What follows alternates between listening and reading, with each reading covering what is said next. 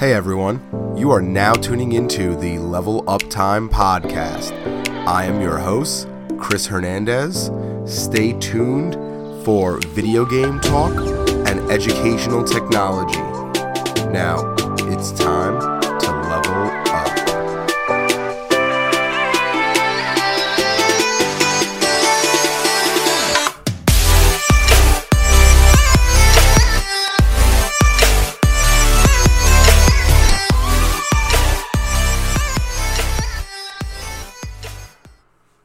So, I think it was last week or the week before, Tina and I were on here talking about an introduction to media literacy and what it really encompassed. And so we talked a little bit about screen time and access to screen time and stuff like that. And it may be a little confusing still as to what media literacy encompasses.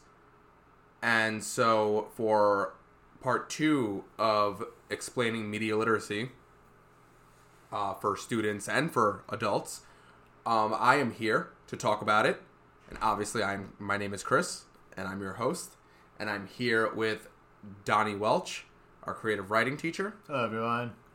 And so we're just going to talk about some of the aspects of media literacy, and Donnie's going to help me just to expand deeper into each area of media literacy and what that means.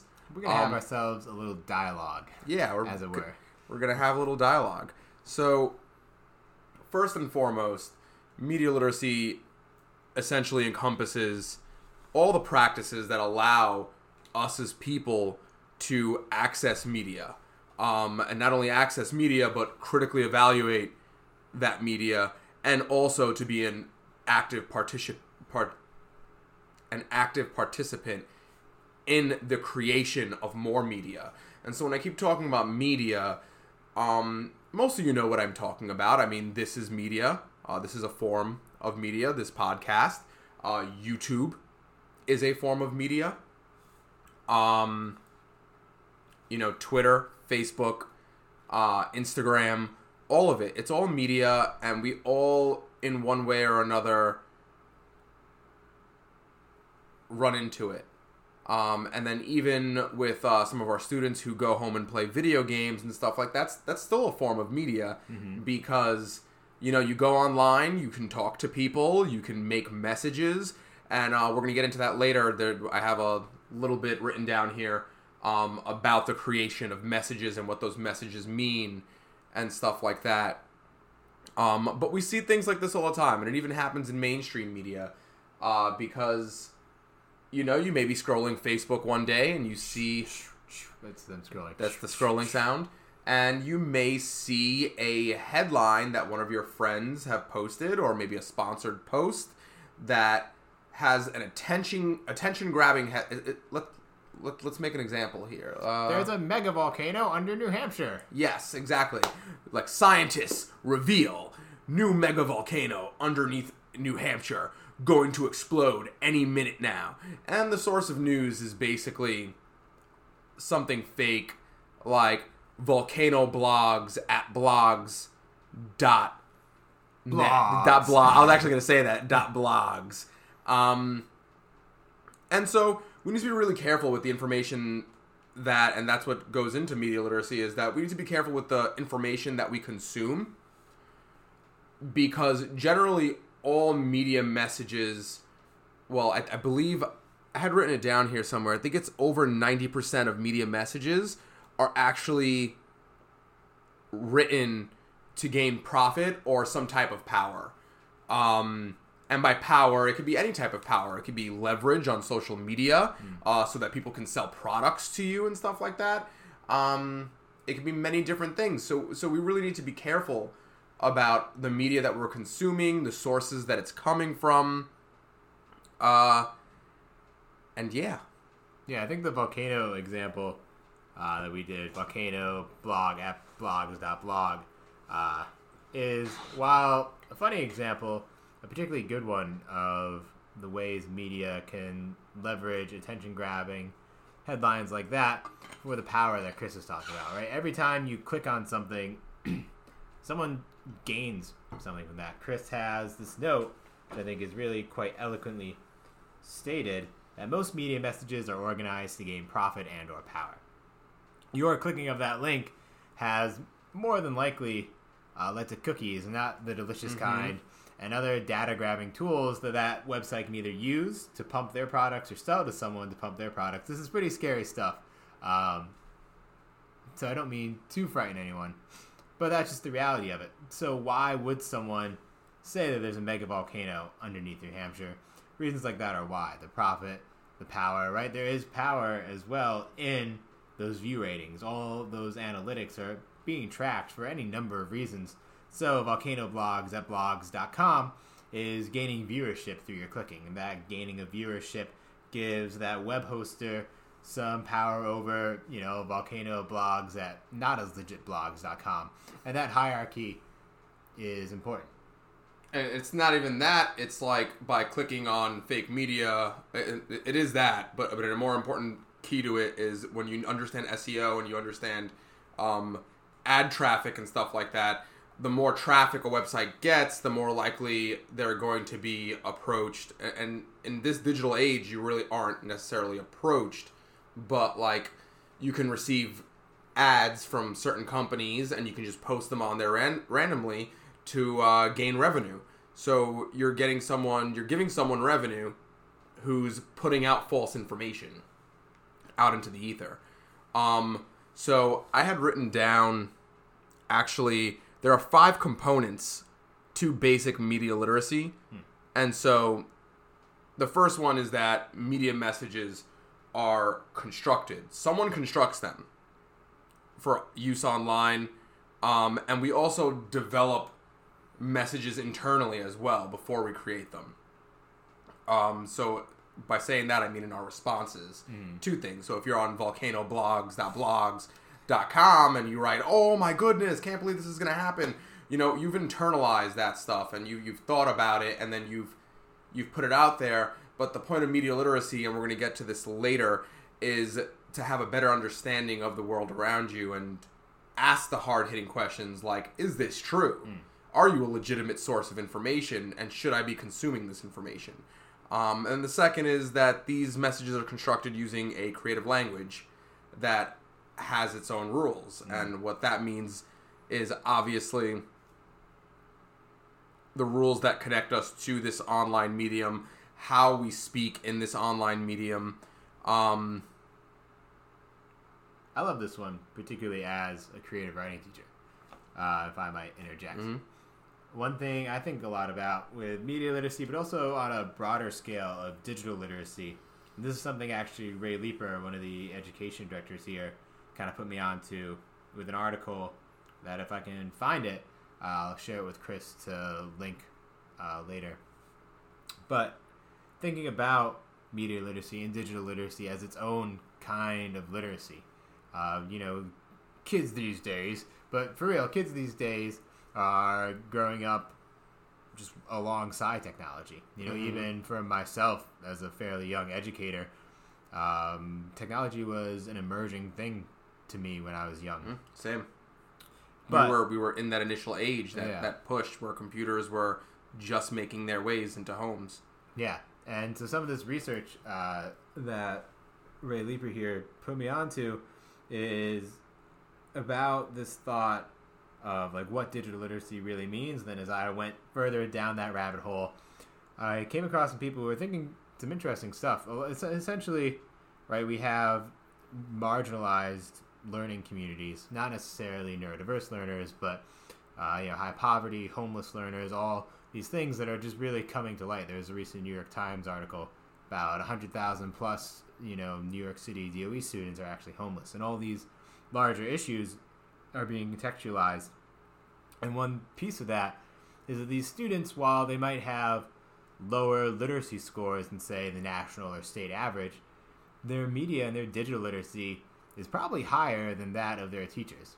And when I think about the creative language piece and the unique languages that media messages contain, that really fascinates me as a writer, right? A student sitting in an underperforming classroom who doesn't have a grade level reading score on a state test can probably navigate YouTube or identify a Twitter bot with a lot more skill than their teacher.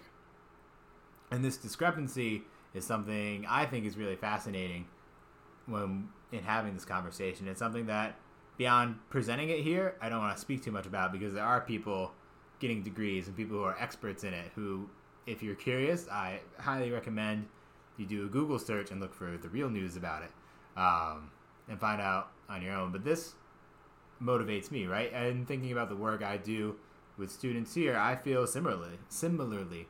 A lot of students can probably navigate the internet a whole lot better than I can. That said, I'm sure Chris can and will speak to some of the things to watch out for in internet navigating. Mm-hmm. So, moving on to our third component of media literacy, each person experiences messages differently. And this is true in all facts of life. We all internalize things differently. Have you ever had that moment in your day and you're either talking to a family member or a close friend and they say something and you immediately are like, oh, are they mad at me?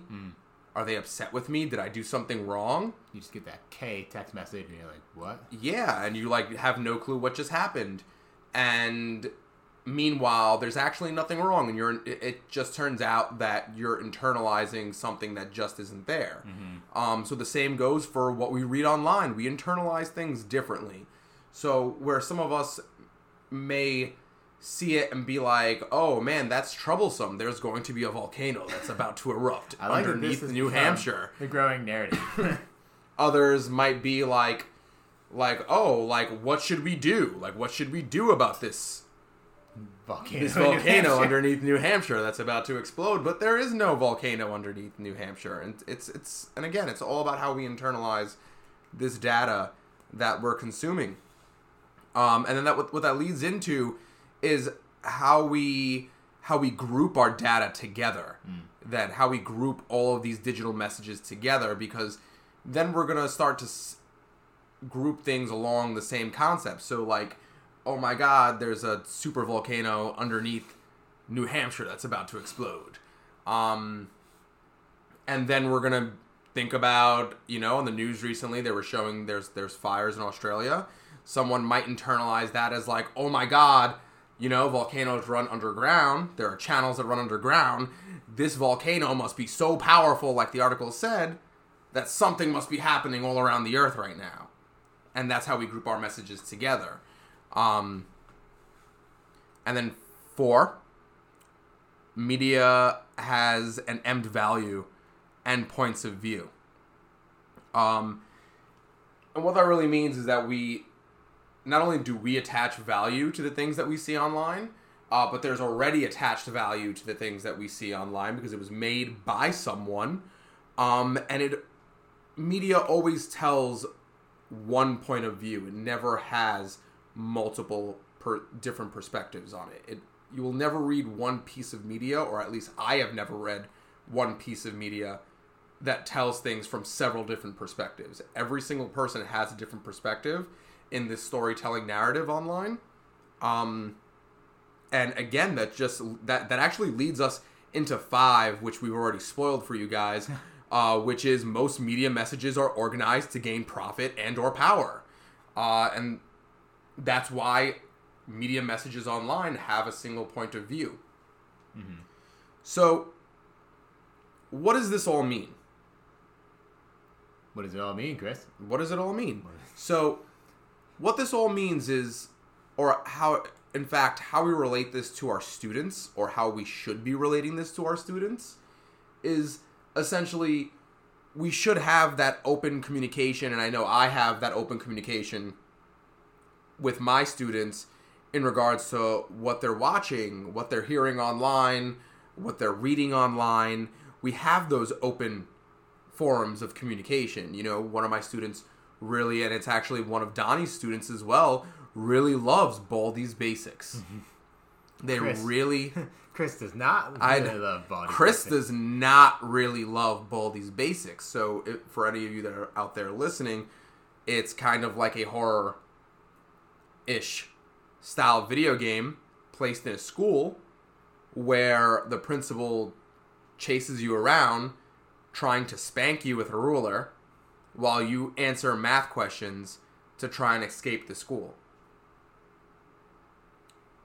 Sounds insane. Mm-hmm. It literally sounds insane. And the craziest part is, for half the math questions, there's no way for a student to get it right. And even if they do manage to get it right, sometimes it just comes up wrong anyways. So what is that teaching our students? And so in our last episode with Tina, I had talked about different websites with more, with a better variety of things. Because I think the conversation here is like, yes, screen time and the absorption of these media messages can be frightening and harmful for us and everything, and for our children, our students, and for us as well.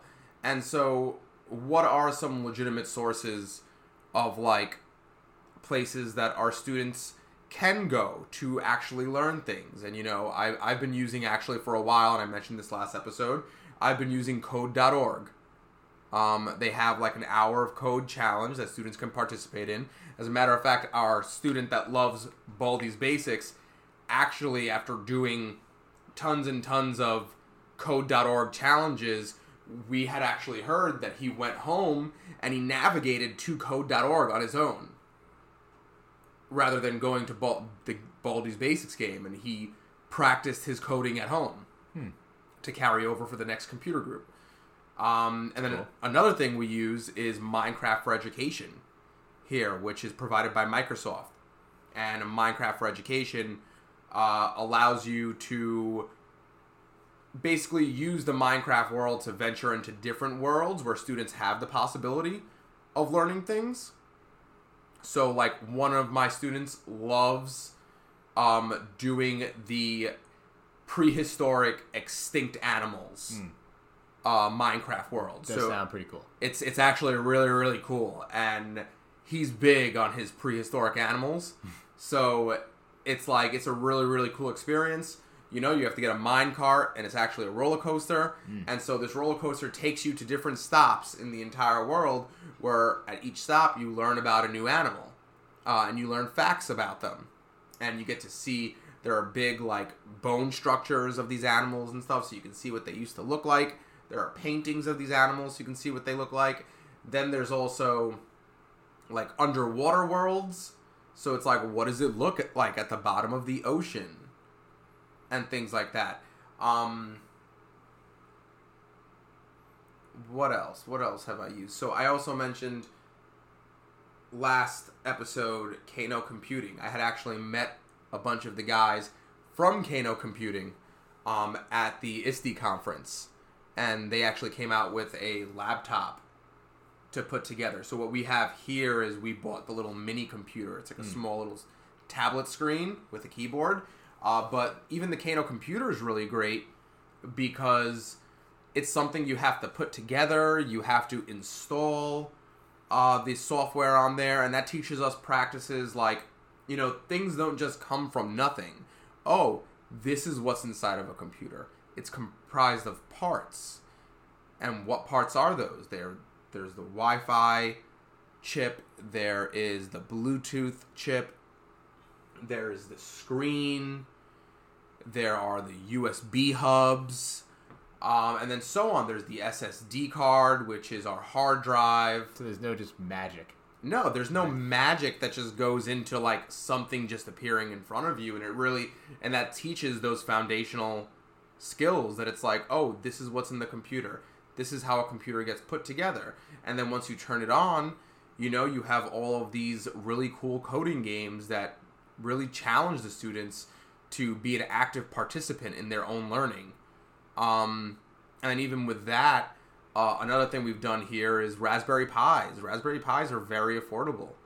I think we paid, $40 for a Raspberry Pi, and that's another experience where it's like you have to put the computer together. I mean, it's a really easy put together. It's just the casing and the motherboard itself, and it's really small. It's the size of a computer mouse. And the crust, and then I like to do an egg wash on my crust. not talking about actual Raspberry Pis. We're talking about the computer Raspberry Pi. I was going to say $40 for a Raspberry Pi. It's a little expensive. That was a good one. Thank you. Mainly what I'm here for, really. But, yeah, no, that's another one that teaches those complex ideas of, like, how does an operating system get installed on a computer? So you mean I just don't turn the computer on? It doesn't magically have all the video games that are on already and everything? I think speaking broadly, too, to all the really great information Chris is saying, what's exciting here is that, like we mentioned in these 5 steps, like media is created by someone, right? And to be fair, in a kind of clickbaity way, we led with the fear.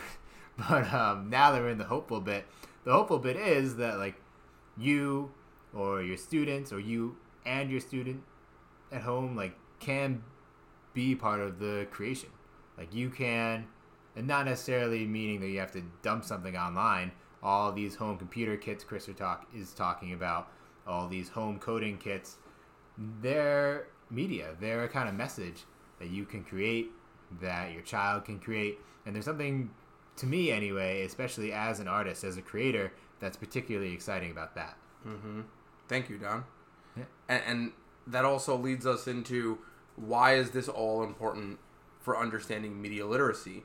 And it's basically, you know, digging down deep at our constructive ideology here in DIR Floor Time.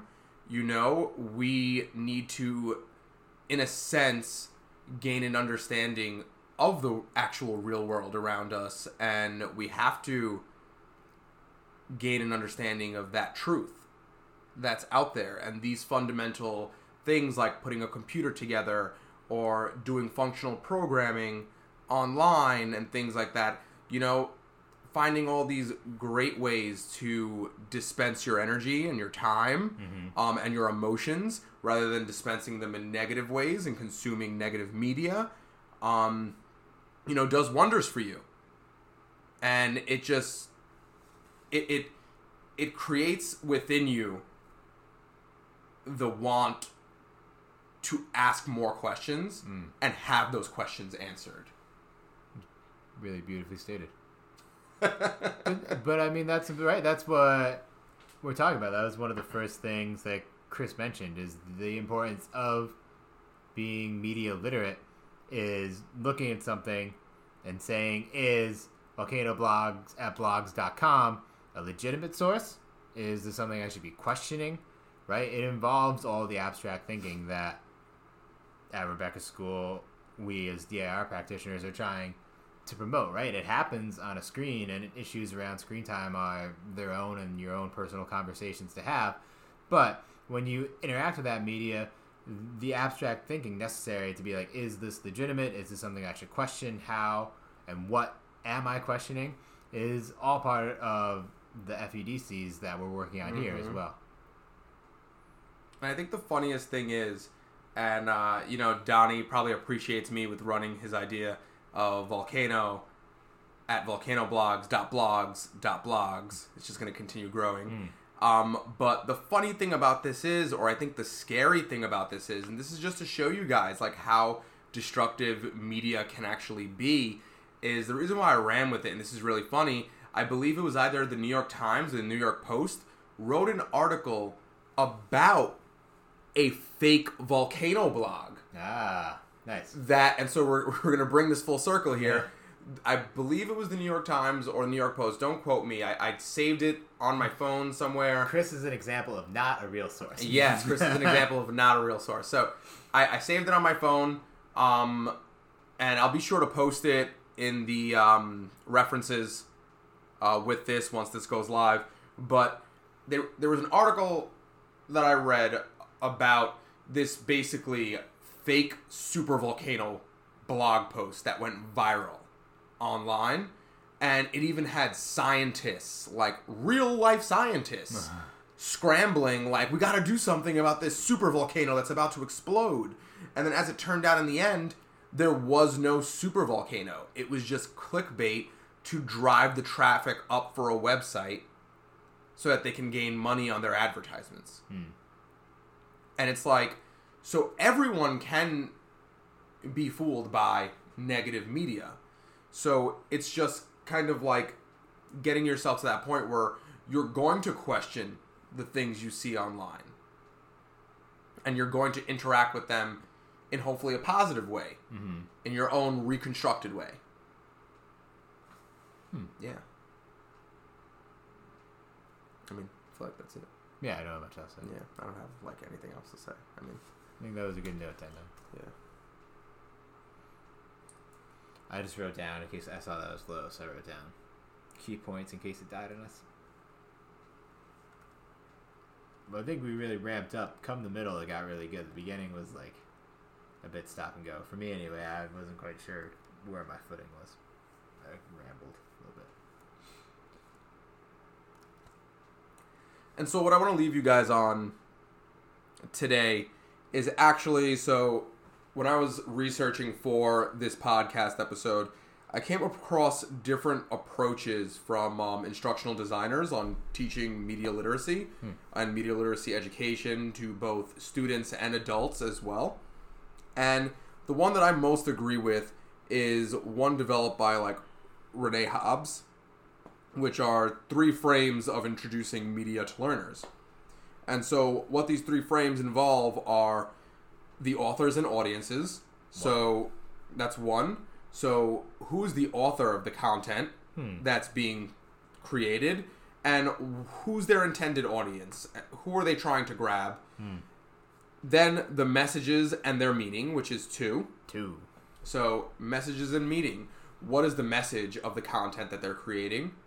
And what is the meaning behind it? And finally, the representation and reality of those messages. 3. And this is the most important part where we talked about earlier about, what are the reality of these messages? Are they real? Is this fake? Like, I should be asking and internalizing these questions. Yeah. Yeah. So I want to thank you guys. Wait, Chris, can I give you floor time to talk about floor time? I don't want floor time to talk about floor What? time. Sure, we can do floor time to talk about floor time. Yeah. I don't think I've ever done one of these. I know, that's why I'm asking I you. make people do them, and I don't do it myself. Oh, yeah, welcome to it. Floor time to talk about floor time. You want to know something? I do. That's why I asked. I am currently taking the DIR Floor Time 202 certification class. And I did a really powerful presentation on one of my students. And so I think that my floor time about floor time is realization Whoa, nice. of things. I like this. I think it really is like I think I want to bring it to realization, or just an undertone of like the realization of everything that's going on. I had this wonderful interaction with him where we played and we made a whole game out of music production and stuff like that and everything. And like he would make a sound, he would use a synthesizer to raise the sound all the way to the topmost volume. And like I would pass out and then I'd wake up and we were laughing, we were having fun, we were engaged. And so I think, with this one student, I'm like working on music production, like as you would guess and stuff like that. And I think I got so caught up in like what we were doing and like making songs that I had forgotten like we're here to play. Like we're here to have fun too. Like this isn't a job, this is school, you should be having fun here. And so I think my floor time about floor time is like just the realization of like why we're here, what's most important at times, what do our students need, what do we need, and just like looking at the overall big picture. Does that make sense? Yeah, it does. Bravo. Well, guys, this has been Chris and Donnie. Yeah. And we'll see you guys next time. And there's no mega volcano. There's no mega volcano. Bye, guys.